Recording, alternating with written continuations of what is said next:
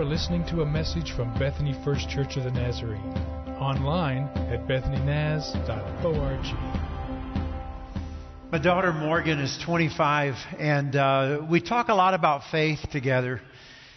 And sometimes she will say, "Hey, Dad, you got to listen to this podcast." And so I usually do if she's recommending it. And I remember not long ago I listened to a podcast about a guy who was raised in church a lot like I was raised in church. And my daughter Morgan grew up going to church. But as he got older, he began to really struggle to believe.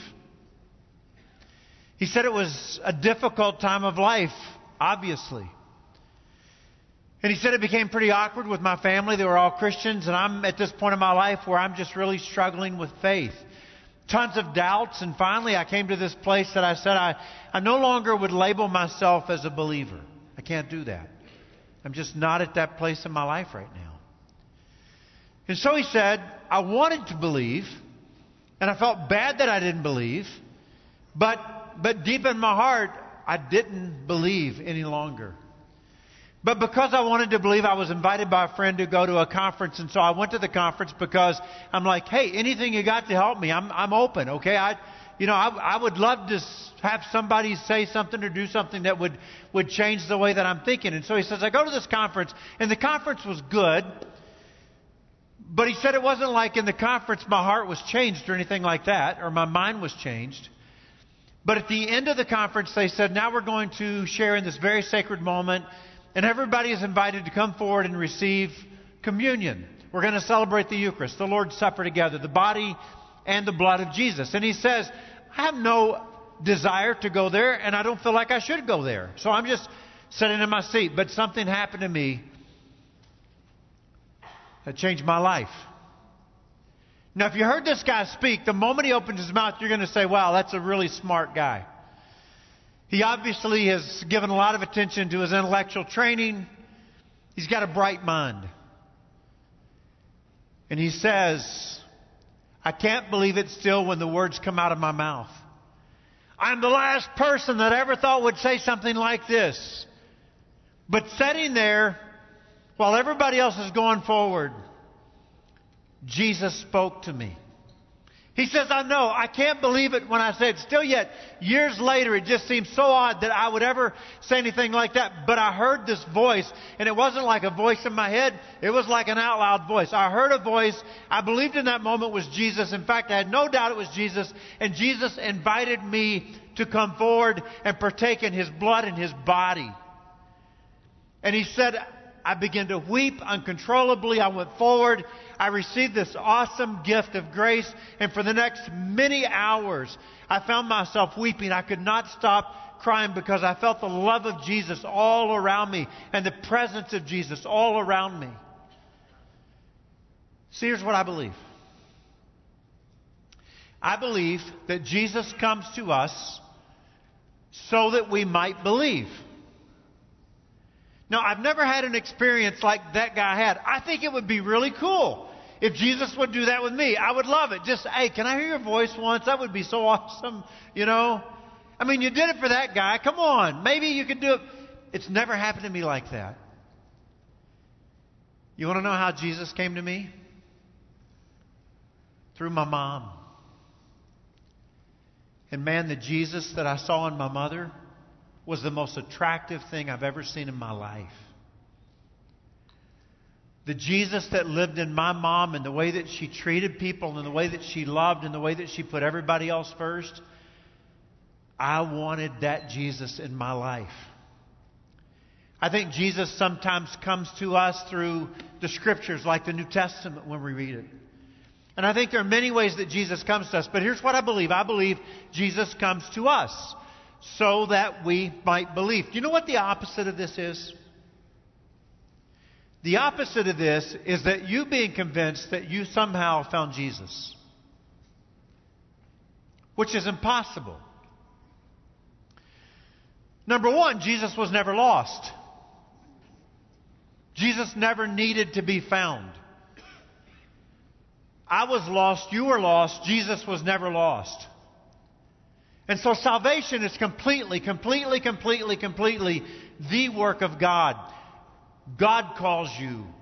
God creates a yearning in your spirit. God draws you. It is all the work of God and His Son Jesus. Salvation is all the work. Jesus comes to you. And so in this story that I'm going to share with you this morning, there are two occasions where Jesus comes and He stands among people so that they will have faith and believe in Him. So, you ready to go to that passage? Let's go. John chapter 20. You want to grab a Bible, a phone, open it up. I'll put the words on the screen. We'll start reading with verse 19. Okay? So here's the way John tells the story. Last week, you remember, we had Peter and John running to the tomb. Mary ran to the tomb. They began to believe. And so on the evening of that first day of the week, meaning on Resurrection Sunday, that evening, so Mary has come back and said, hey, I've seen the Lord. This is crazy good.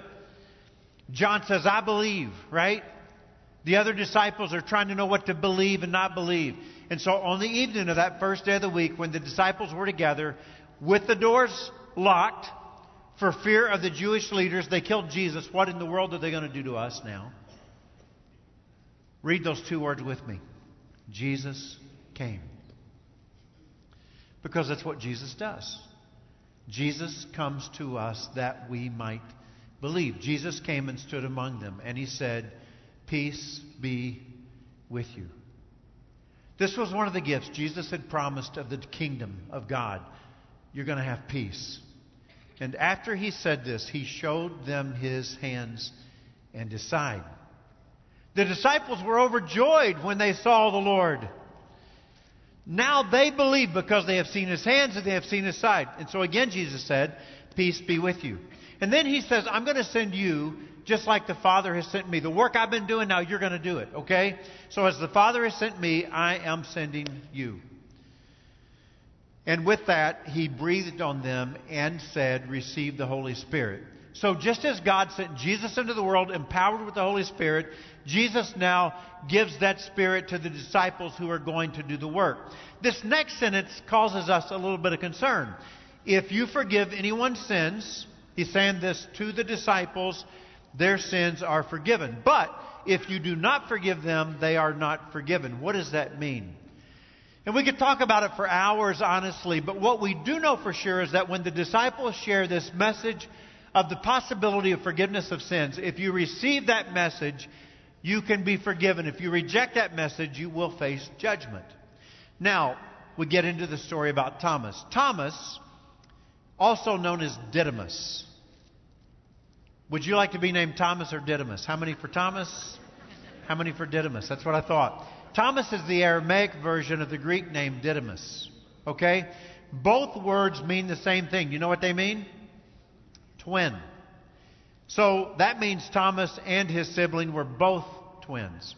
Okay, so Thomas, also known as Didymus, one of the 12, meaning disciples, was not with the disciples that evening when Jesus came. So the other disciples told him, hey Thomas, we've seen the Lord. Can you imagine? They're just like, oh. But he said to them, unless I see the nail marks in His hands, I'm going to have to see it with my eyes and put my fingers where the nails were. I'm going to have to touch it with my hands and put my hands into His side. I will not believe. I know what you believe, but I don't believe it. I'm going to need to see it for myself. You saw it. I did not see it. So a week later, meaning that next Sunday evening, His disciples were in the house again, and Thomas was with them. And though the doors were locked, John's saying this so that you'll know that this is the transformed body of Jesus. Read those two words with me again. Jesus came and stood among them. Because that's what Jesus does. Jesus comes to us so that we might believe. Jesus came and stood among them and said, peace be with you. And then He said to Thomas, put your finger here and see my hands. Reach out your hand and put it into my side. Now, Thomas, stop doubting and believe. You have everything you need now to have faith. And Thomas said to Him, my Lord and my God. Do you know what this is? This is a confession of faith. This is Thomas saying, I believe that you are not only my master, my teacher, but you are the Son of the living God, the one sent from God Himself. And then Jesus told him, because you have seen me, you have believed. But blessed are those, he's talking about you right now, okay? Blessed are those who have not seen and yet believed. So John finishes with this sentence. He talks about writing the book, the Gospel of John. Here's what he says. Now Jesus performed many other signs in the presence of his disciples, which are not recorded in this book. In other words, I took some editorial privileges in what I would include in the gospel and not include. I could have written for days, but this is where I stopped, okay? But these I wrote. These are written that you may believe. See, John was all about promoting faith. I want you to believe. So I wrote these that you may believe that Jesus is the Messiah, the Son of God. Really big news, okay? And that by believing, you may have life in His name. So this is the Word of God for the people of God. Give me a very strong thanks be to God. Thanks be to God. That was not all that strong, but I'm going to take it and run with it, okay? Annette and I got married 32 years ago. Is that close? 33? Some things you should remember in your marriage, and that's probably one of them, isn't it? So I would get into this deal with Annette when we got married, where that I would want Annette to move at my pace. Do you know what I mean? I'm kind of a fast-moving person, and that is much more laid back. And I'm like, hey, could you just hurry up a little bit, you know? And I would like for her to think like I thought about things. I would like for her to agree with me on almost anything. And I came to find that I've married a person who had a mind of their own. All right? And so I remember Annette saying to me a lot when we first got married. She would just kind of stop me and say, hey, she would look at me and she'd say, I am not like you, Rick Harvey. I will never be like you. In fact, I don't want to be like you. Okay? I am me, and I'm going to be me. It hurt my feelings really bad when she would say stuff like that. So I want you to do this. I don't care who you're sitting by. I just want you to look at them right now and just say these words to them. You are not like me. Just go ahead. It's a true story.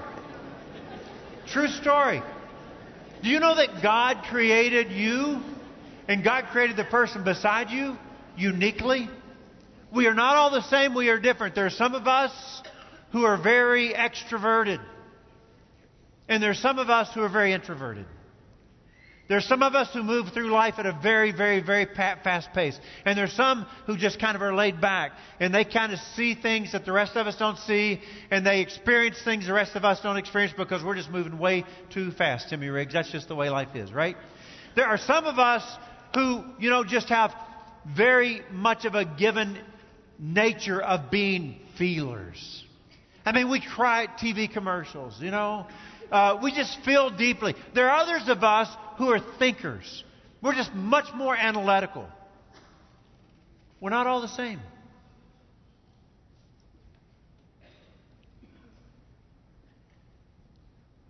So I'm going to say this. And I'm praying that as I say it, that God sets somebody free. Because God created you uniquely. For some of us, faith comes easy.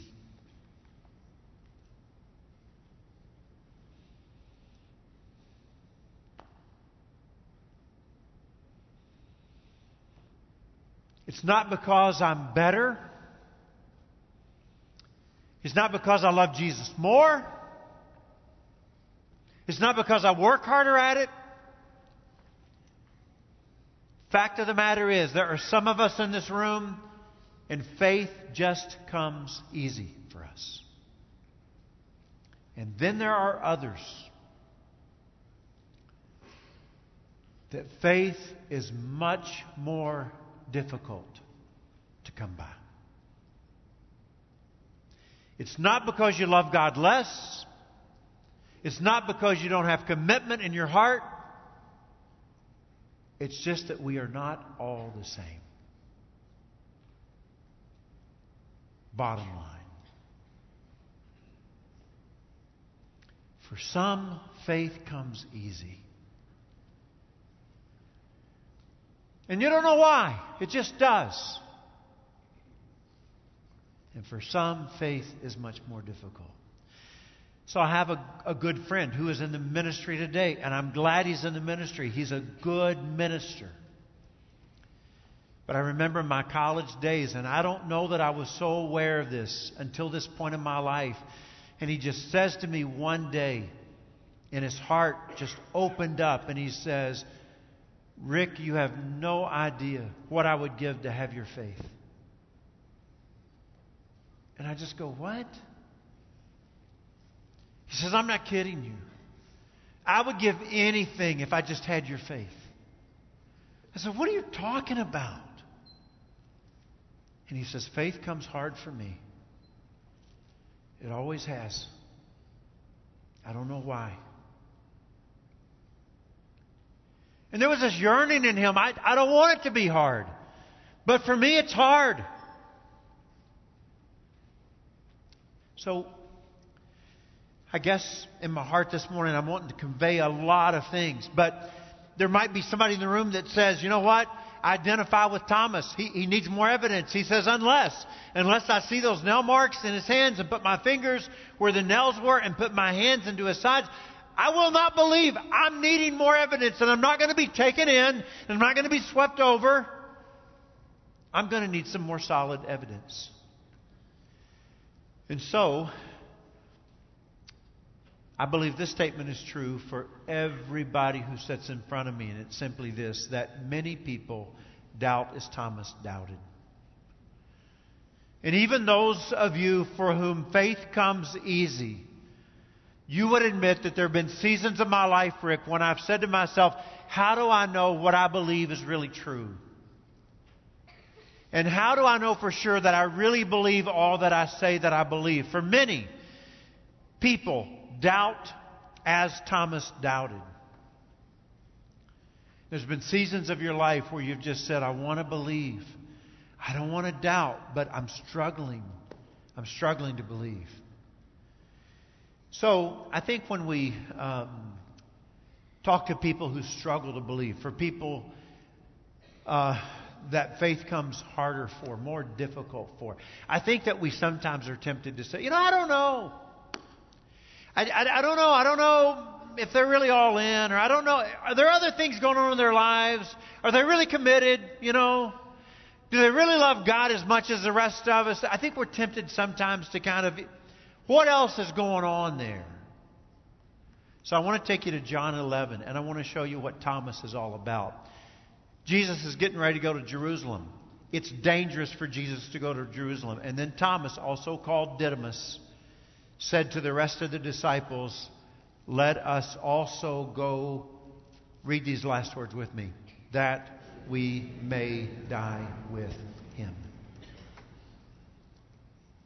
It wasn't a matter of not being committed.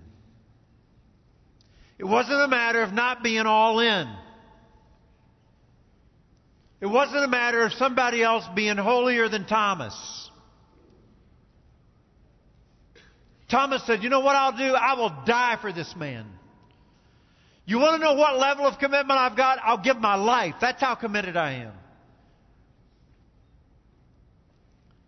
But for Thomas, faith didn't come easy. So,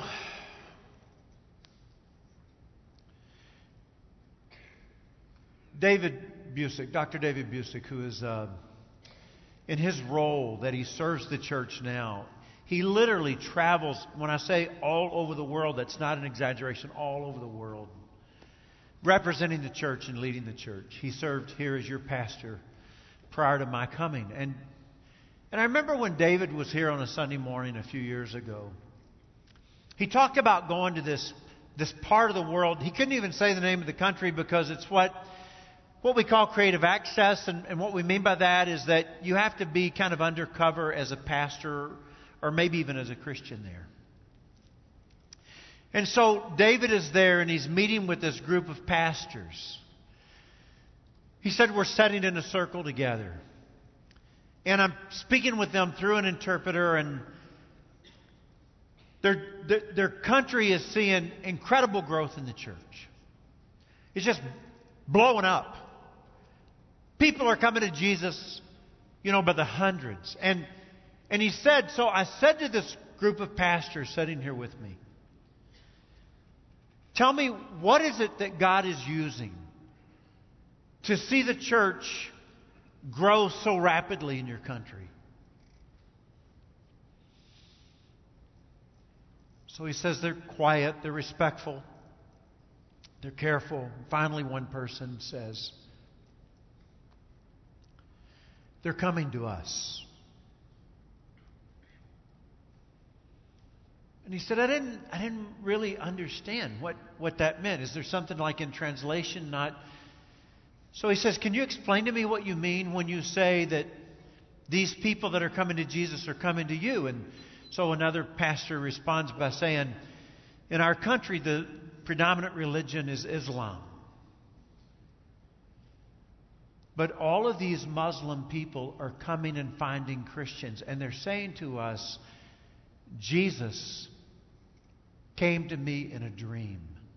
Can you tell me who this Jesus is that comes to me in my dreams? I want to know him. They come to us. We keep having these dreams about a man named Jesus who offers us life. Can you tell me who this Jesus is who keeps coming to us in our dreams? And the reason Jesus does is because that's what Jesus does. Jesus comes to us so that we might believe. Here's the problem, okay? I've never had one of those dreams. Have you? And I've certainly never had what the guy at the beginning of the sermon had who wasn't believing where Jesus spoke to him. I've never experienced anything like this. He's never come to me in a dream. I've never heard his voice. So what do? I remember in December during our Advent series telling you, hey, we don't call this the Christian Proof, people. We call it the Christian Faith, okay? It involves believing. And I remember the reason I said it was because I was challenging you throughout that Advent story of Jesus coming. There's a lot that you can't explain, a lot we don't understand. Like how angels talk to people. Or how a young teenage girl is conceived by the power of the Holy Spirit and becomes pregnant. Or how, there's this star that guides wise men to this baby. And I challenge you to embrace that instead of saying, okay, I just don't get it. Just embrace the fact that I cannot explain everything there is about God. Embrace the fact that I can't put God in this comfortable little box where that I can just completely explain Him to whoever I want. But faith has to be anchored in something, right? I mean, if you told me there's monkeys in the lobby, do I believe that? Well, who's saying there's monkeys in the lobby? And are they reliable? I mean, your faith has to be anchored in something, right? And so, when I think about these disciples, I realize for them, their faith was anchored in something. There's got to be some kind of objective criteria. You can't say I'm a Christian and it is all completely based on my experience and this inner emotional and psychological decision that I've made. That's it. No. I mean, who would do that? I mean, your faith is anchored in something, right? At least it was for these believers, and let me just walk you through that. Okay, here's a verse finally.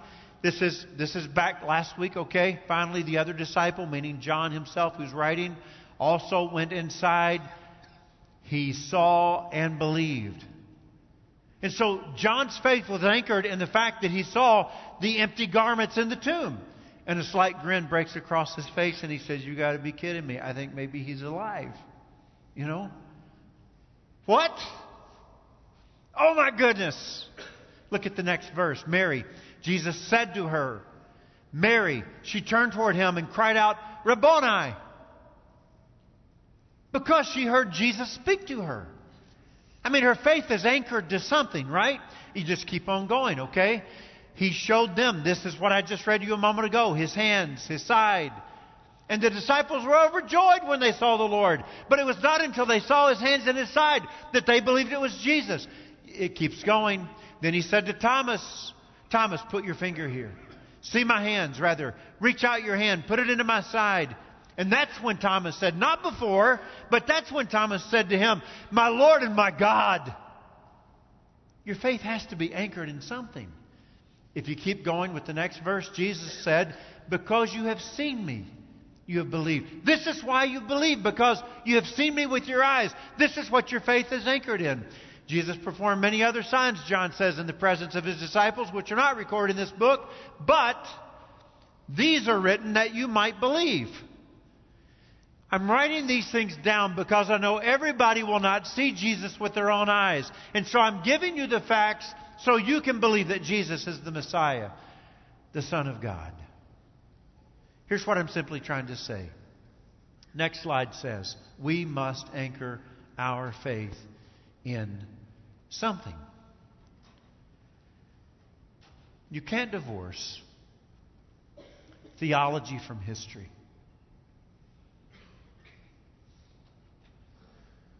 Do you know who I believe in? A real man with flesh and blood who lived 2,000 years ago. And although the Gospels are a reliable resource that has been proven over and over and over again by brilliant scholars around the world, although the Gospels are a reliable resource to document the life of Jesus, there are also many other resources that document the life of Jesus, of historians that were present when Jesus lived. My faith is about something that actually happened in the history of this world, a real man, and the fact that He was raised from the dead. So there are all of these skeptics who have lived over the years, and they've had one goal in mind. All I have to do, this is it, listen to this. All I have to do, disprove the resurrection and Christianity comes tumbling down. True story, it would. If you can disprove the resurrection, you got nothing left. Christianity does not exist any longer. And they have gone to work on historical evidence.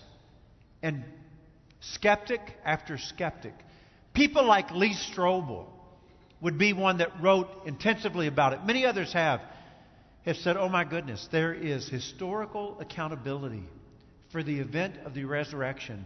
And that is when the skeptic became a believer in Jesus. It's okay to say we don't divorce theology from history, and history is a very reliable resource to base our faith in. My faith is anchored in the resurrection of Jesus. Yeah. So I'm going to ask you to jump in with me a little bit here, okay? I'm going to ask you to read with me the Apostles' Creed, okay? Starts. Can you go back to? Yeah, there we go. I believe. Will you read in unison? In God the Father Almighty, Creator of heaven and earth. I believe in Jesus Christ, God's only Son, our Lord, who was conceived by the Holy Spirit, born of the Virgin Mary, suffered under Pontius Pilate, was crucified, and died, and was buried. Think about what you're saying. He descended to the dead. On the third day, He rose again. He ascended into heaven. He is seated at the right hand of the Father. And He will come to judge the living and the dead. I believe in the Holy Spirit, the Holy Catholic Church, the communion of saints, the forgiveness of sins, the resurrection of the body, and the life everlasting. Amen. Two of the most powerful words in the world are I believe. So think with me a little bit. How many people live on the planet today? Can't hear anybody. I think it's like 7.3 billion, I'm sorry. 7.3 billion people live on the planet today. A third of that 7.3 billion claim to follow Jesus' teaching and believe in Jesus. Okay? So that's like 2.4 billion people. Okay, 2.4 billion people. Now, I don't know how many people have believed in Jesus prior to us. It's in the billions, right? So when you put all of those numbers together, how many people have believed in Jesus? Now, here's what's really interesting. Do you know how many people actually saw Jesus after the resurrection? Does anybody know that number? Shout it out if you do. About 500. About 500 people over a period of 40 days. Now, that's good for reliability. 500 people saying, I saw Jesus after He was raised from the dead. I mean, that's incredible, for your argument, right? But when you think about 500 people in light of billions of people who have believed, it's a very small percentage. So very few people have the gift the disciples had of actually seeing Jesus. But we believe because we have found them and the Scripture to be a very reliable source.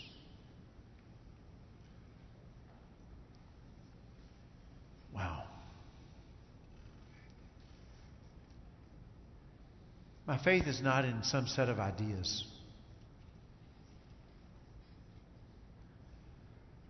My faith is not a feel-good faith that I need something to lean on. My faith is based on the fact that a man named Jesus lived, walked the face of this earth, loved deeply, taught people, preached, healed. He was killed on a cross, and on the third day He was raised from the dead. And I believe. And my faith, get this, has changed my life. Jesus said, yeah, there's a lot of people who see and believe. Blessed are all those who are going to come after you, Thomas. They will never see, but yet they'll believe. And there will be billions and billions of them. And their lives will be changed too.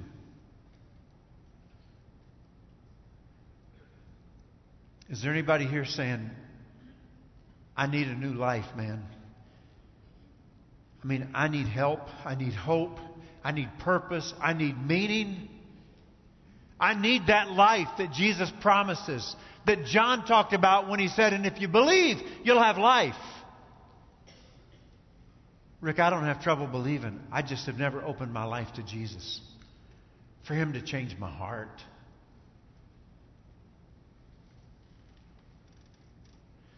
And so, I think I'm going to wrap it up right here. And I think that there's prayers that are going to be prayed in the room, and I think they are in different categories. I think there's going to be maybe a few people and maybe a lot of people who pray, Jesus, would you come to me like you did for that guy who couldn't believe, and like you did for those people of the Islam faith in that other country, and like you did for Mary, and like you did for Peter and John, and like you did for the other disciples, Jesus, will you come to me so I can believe? I want to believe. I've got a feeling there's going to be people in the room this morning praying that prayer. Lord, give me faith. Come to me so I can believe too. I'm one of those people who struggle to believe. Jesus, come to me. I think there's going to be other people who are going to be saying, I want to pray this prayer. Lord, I believe, and I thank you for this life that you have given me, because it is truly an unbelievable life. I am filled with purpose. I am filled with meaning. I am filled with hope. And I think there are going to be others who are going to be praying, Jesus, I believe, but I've never opened myself up for you to change my heart and give me that life. And I need life today. So let me pray for you. Lord, I pray for the person who this morning is saying, Jesus, come to me. I want to believe.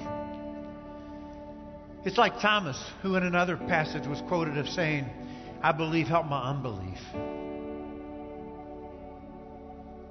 And so however it is that you choose to, would you come to them, Jesus? And then I pray also for that person who is just saying, Lord, I believe and you've given me life. Give them an incredible desire to share that life with others.